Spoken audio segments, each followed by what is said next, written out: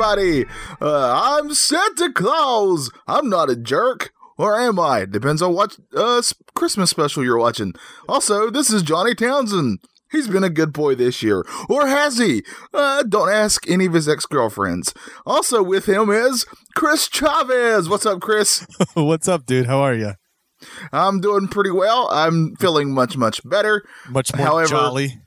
Yeah, more jolly. There's more when I'm forgetting to play. But, when I break into somebody's house as Santa Claus and I eat all their cookies and drink all their milk, I'm feeling pretty great about myself. That's awesome, dude. Yeah. Ho, ho, ho. It's December.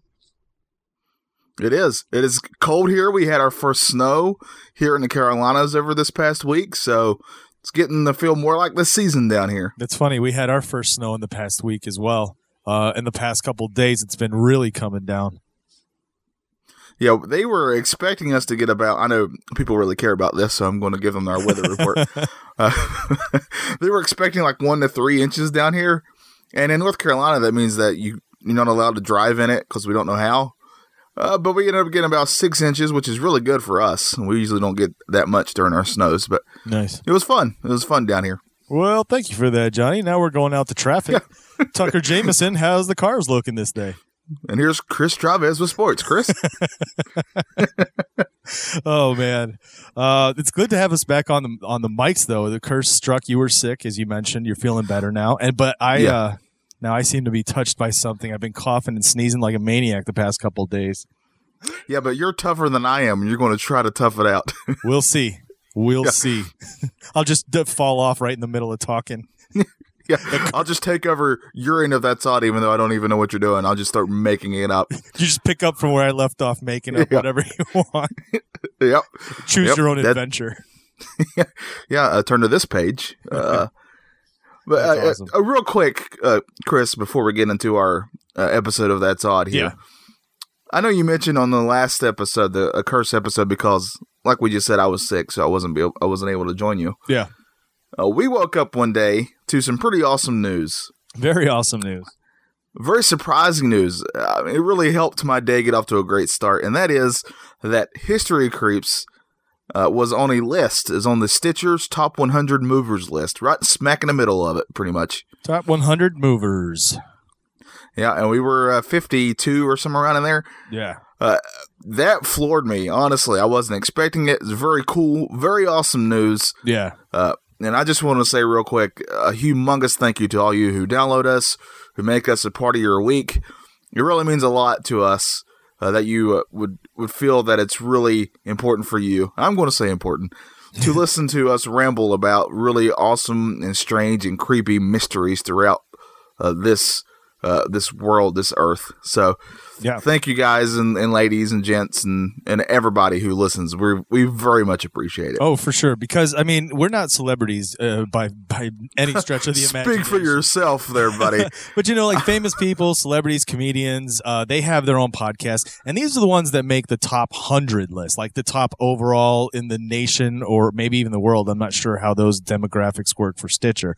However, for a small podcast of our caliber, to be noticed by Stitcher as a top mover is actually a very big deal. A top mover, if you haven't listened, you didn't listen last week, and you're not aware of how it works. Top mover rankings are based on which shows have made the biggest jump in rankings since the last ranking period. So for the week of this ranking, I think it was 2 weeks ago now, our show literally jumped over 20,227 other podcasts to move up in ranking, like that just in 1 week's time. So if you put it that way, you think about the fact that we surpassed 20,227 other shows. That's actually a really, really cool, big deal for a small podcast like us. So like Johnny says, for sure, a huge thank you. I mean, I couldn't even be happier. I really couldn't. It's very cool to know that we've got such cool listeners and people checking in and listening to our show. Yeah, and I think that we would still do this even if we didn't have the audience we've built now, just because we enjoy it.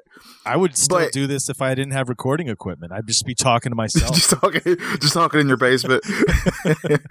Yeah. Yeah, same here. So it's honestly kind of floors me at times that people would listen. Yeah, that they're even interested. I'm like, really? And then, Yeah. do you ever have people that are like, "Hey, what's the name of your podcast? Let me listen to it." Do you ever get that kind of like, "Oh, don't listen to me talk. I'm nonsense." Yeah, it's kind of weird because I do this show and Retro Blast, and I kind of get that from both shows because it's two different fan bases, pretty much. Yeah. And it'll happen quite a bit. It'll come up in conversation, and I try not to shoehorn it because it feels doesn't it kind of feel weird to just say, "Oh yeah, I do a podcast." Yeah. It feels like I don't want to be really, really super braggy, but I'm very proud of the podcast that I'm a part of, both of them. I agree. I am always I'm always really wanting to talk about the fact that I do them, but like you said, you don't want to come off bragging or like, "Oh, look at me, I'm super special." Yes, I'm a really good, pretty sweet guy. No, that's what I am. I'm very smart.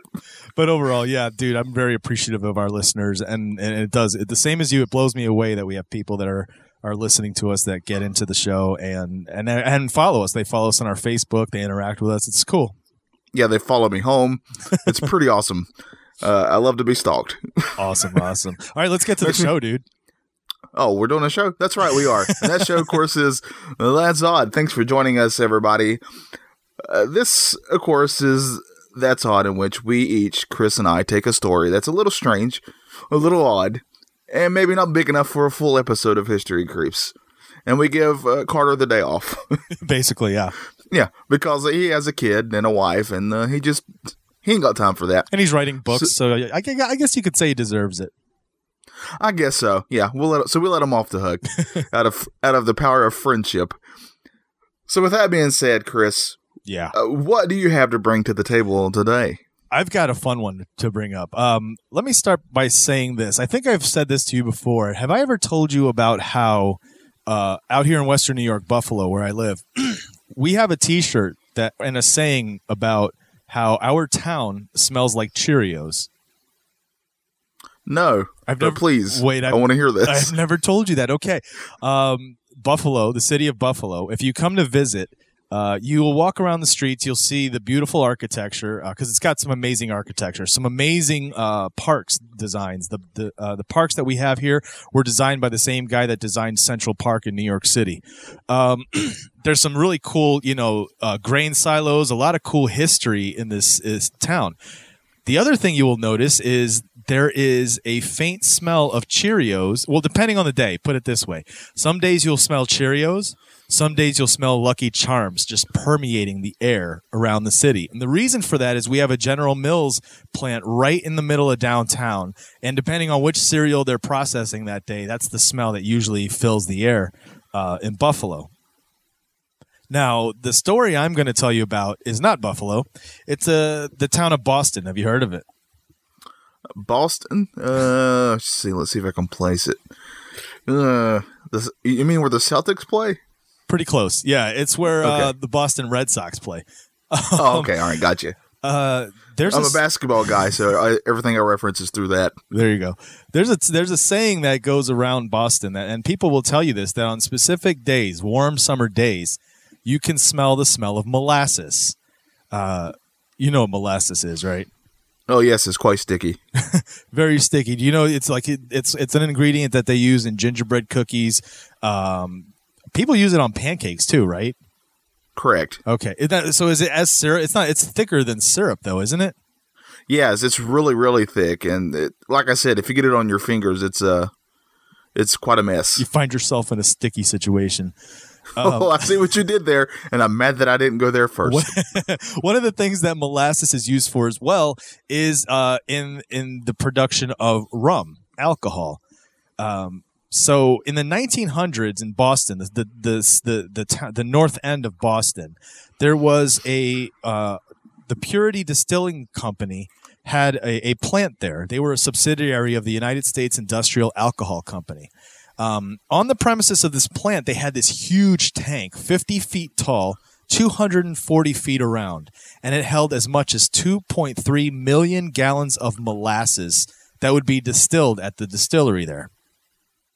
So on the afternoon of January 15th, 1919, the tank was almost completely full, as were many tanks around the country during this time at all these various distilleries. You see, at this time in history, our country was on a fast track to prohibiting alcohol altogether. As a matter of fact, The very next year, 1920, prohibition would go into effect and our country would go, quote unquote, dry. Before this happened, though, all the alcohol companies, the distilleries, were racing to just produce as much as they can so that they could sell as much alcohol as they can before the ban went into effect and they would start losing, hundreds of thousands of dollars. They wanted to make the money and they wanted to make it quick. So all across the country, tanks were filling with molasses and all these different ingredients used in distilling the molasses and creating the alcohol. On the afternoon of January 15th, 1919, a couple of things come into play that would set off an event the likes of which we have never seen since. First, the construction of this tank and a lot of the stuff around that time wasn't the best. It had been used over and over, so the weather, the constant filling and emptying really started to take a wear on the building materials that this tank was situated on, this structure, these beams. The second thing was there were freak temperatures over those couple of days, January 14th and 15th. January 14th, they were logging they were logging temperatures of about 1 degree Fahrenheit. By the afternoon of January 15th, the temperature had jumped up to 40 degrees Fahrenheit. It had jumped up 39 degrees. So the increase in temperature affecting the pressure inside the tank and the wearing down of the structure, the entire thing collapsed. And it ends up dumping 2.3 million gallons of molasses onto Boston's North End neighborhood. A wave, Johnny, of up to 25 feet high came pouring down the streets at 35 miles an hour. Can you imagine seeing a wave of molasses 25 feet high coming at you at that speed? Now, that's not super fast, but that's the speed of a car going at, 35 miles an hour. Think of that. Yeah, it's much faster than people can run. Dude, 35 miles an hour, 25 feet high molasses. What do you think happens when there's people caught in the middle of that? It sounds like a sticky situation. Well, you already know how sticky it is, right? Now talk about molasses that's not processed, not the stuff you use on your pancakes, which is slightly thinner.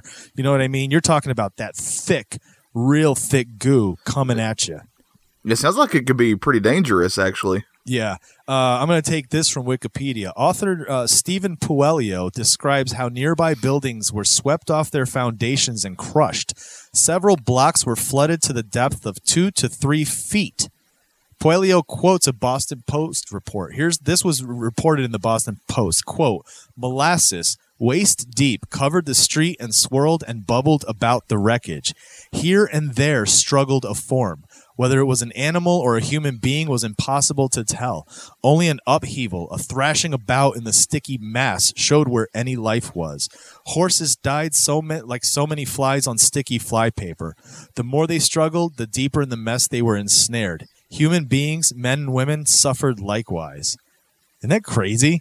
It said that their people were picked up, quote, picked up by a rush of air and hurled many feet. Other had debris hurled at them from the rush of sweet-smelling air. A truck was picked up and hurled into the Boston harbor. About 150 people were injured, 21 people and several horses were killed. Some were crushed and drowned by the molasses. The wounded included people, horses, and dogs.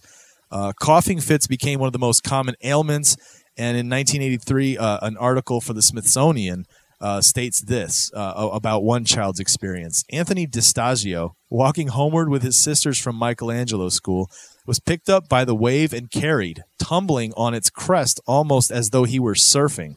When he grounded, the molasses rolled him like a pebble as the wave diminished. He heard his mother calling his name and couldn't answer. His throat was so clogged with the smothering goo.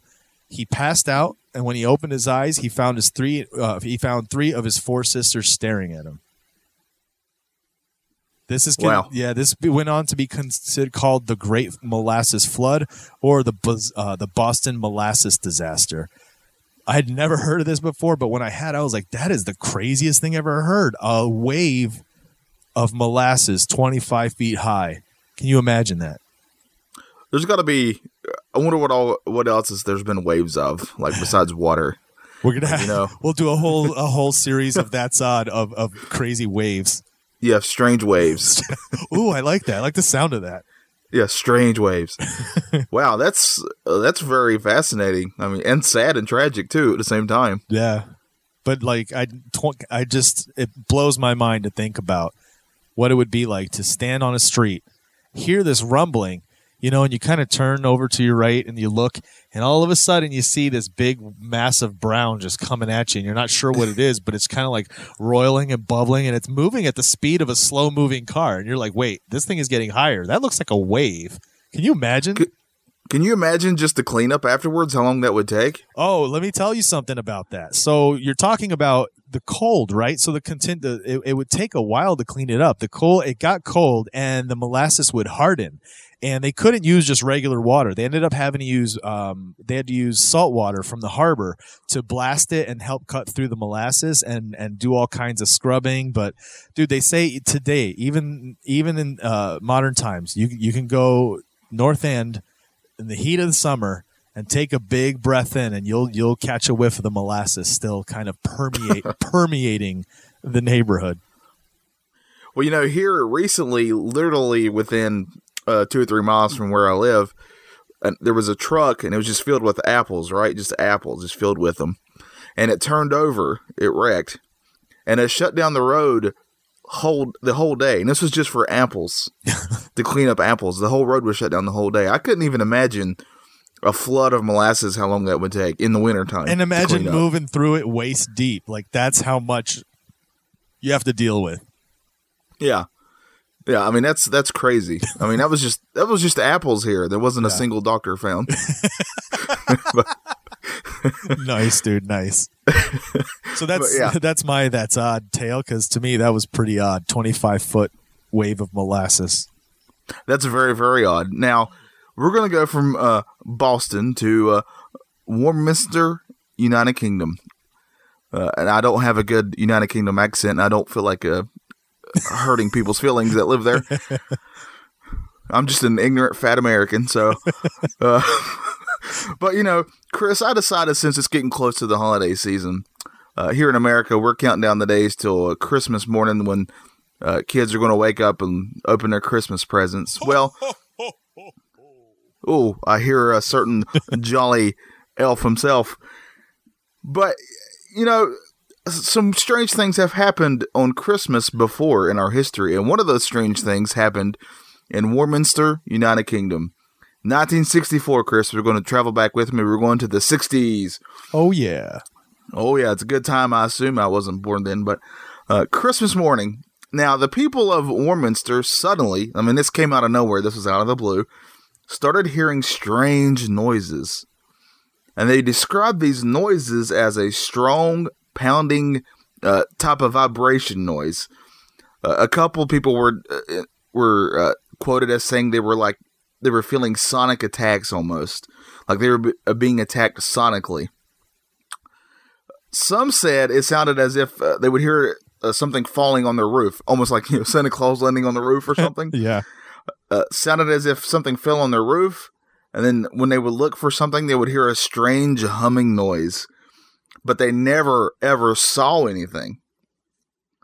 And now many residents in this town of Warminster would report this, including soldiers. There's like a military base near there, and they reported the same stuff too.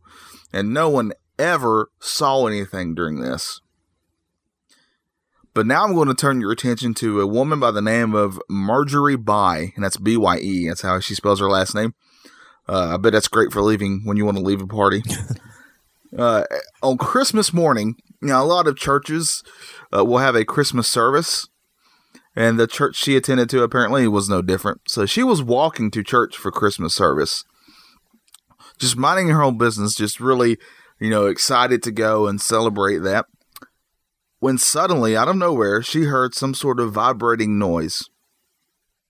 It kind of stopped her in her tracks at first, and she looked around, didn't see anything, and thought nothing of it, and tried walking some more, and then all of a sudden she heard these vibrating noises again. But this time, it was slightly more intense than the time before. But again, she didn't see anything. So she tries, walking some more towards her church. And then again it comes, but even more intense this time. And this time it was so intense, she actually fell to the ground and she couldn't move. She was paralyzed by this noise. And when she was interviewed, she actually described it as, and I'm quoting her in this, that she was pinned down by the invisible fingers of sound. What? She couldn't move, and she said this lasted for what seemed like minutes. And then it just went away. And again, I tell you, no one, including her, including poor Marjorie, saw a thing. Now, Chris, why is this story important? I'm going to tell you it's important because of this, and I think our buddy Carter would love this. Uh-oh. There's a really famous UFO sightings that is known as the Warminster Thing. That's what it's called. It's even had a movie made after it. It's really famous, especially over there. Reports of this noise that I was describing went on for a year. It lasted for at least a year. And then actually, that following summer, the summer after this Christmas, that's when the UFO sightings began. Oh. There's a really famous photograph. You can Google it. If you just Google the Warminster Thing, you will see the world famous, and you've definitely seen it before, Chris, trust me, a photograph of a UFO that was taken during this time. This is one of the most famous UFO sightings in the United Kingdom. And to think this actually really started with noises, and no one ever saw anything until a year later, and that's when they started seeing the UFOs. So to me, that's a very odd way to spend your Christmas. That is insane. Imagine what that felt like to be like you trying to get up, and no matter what you did, you feel something holding you down. Yeah, I've heard before of I forgot what it's called, but people are laying in bed and then suddenly they feel like they can't get out of bed, they can't move. Mm-hmm. It's called something, I can't remember what it's called, but I've heard that before. But this sounds completely different. Sleep paralysis. Yes, that's it. Yeah, and this sounds way different. I mean, she was awake, she was walking, she was outside walking, and then all of a sudden it was so intense, this noise, that I knocked her to the ground, and she couldn't move. I couldn't even imagine. That just seems like pure hell to me. Did you ever have you ever seen the movie the Thing? Warminster. I've seen The Thing. I haven't seen the Warminster Thing, but I really want to now. You have to check that out. That's pretty insane. That's intense. Yeah, it's very intense. And there hadn't been any UFO reports before that, right? Not that I could see. Now I've heard of the Warminster Thing. I've heard of the UFO sightings before, and I've definitely seen that picture before. Mm-hmm. But I don't think I ever actually knew what led up to it. I never actually read into that before now. Wow. Interesting. Yeah, so that's how the Warminster Thing got started. I like it. Very festive. I do too. Yes, yeah. People thought it was a UFO. I mean, people thought it was Santa Claus at first on the roof, but it ended up being Mars Attacks, I guess. That's awesome. Nice. Very nice. But yeah, so that's been this episode of That's Odd. Chris, tell the people where they can find you and the other things that you do. Well, if you're interested, I do another podcast. It's a comic book pop culture podcast called Back Issues Comic Book Podcast. You'll find that on iTunes and Stitcher, on our network as well, bicbp-radio.com. You'll find this show as well as History Creeps and a number of other shows, some of which Johnny will tell you about. Find something you like, head over to iTunes and Stitcher. Make sure you subscribe, comment, rate, let us know how we're doing. Like I said before, very appreciative of our listeners of History Creeps because they definitely always comment, send us messages, interact with us. And I think that's one of the coolest parts about this that I really enjoy is interacting with the people that have an interest in the stuff we do and the stuff we talk about. There's some things that they've been sending us recently that they'd like us to talk about here in the near future, and I plan on starting to address a lot of those. So keep a lookout for those. Anything you want to hear us talk about, send it our way. You can send it on our Facebook page, History Creeps Podcast, or you can maybe put it as a comment on our Instagram account. We have an Instagram. It's @History Creeps. Other than that, Johnny, I'm good. Tell them where to find you, man. My other podcast is called Retro Bliss. It's about old school video games. I do it with my buddy Trevor. It's on his very same network that Chris just mentioned. Also on iTunes and Stitcher, and you can interact with us on there on our Facebook page, which is just search for Retro Bliss. And on our Instagram, Trevor runs that, and he does a really good job. He posts something about once a day about old school video games. So if you're into that, please follow that. Give us a listen. Again, like we've said before, we're very appreciative of everybody who interacts with this show and listens to this show. It's very, very awesome, and it really helps and puts a pep in our step and helps us feel better about what we're doing, and it feels almost like vindication in a way. I told you people would like it, Mom. Stop yelling at me. See, I've become something. I'm a Z-level celebrity of some sorts. But yeah, we really do appreciate it. Thanks, everybody. For Chris Chavez, for Johnny Townsend, I don't know why I'm referring to myself in the third person, but for me as well, I like to wish everybody a very happy holiday season, and also, as always, that's odd.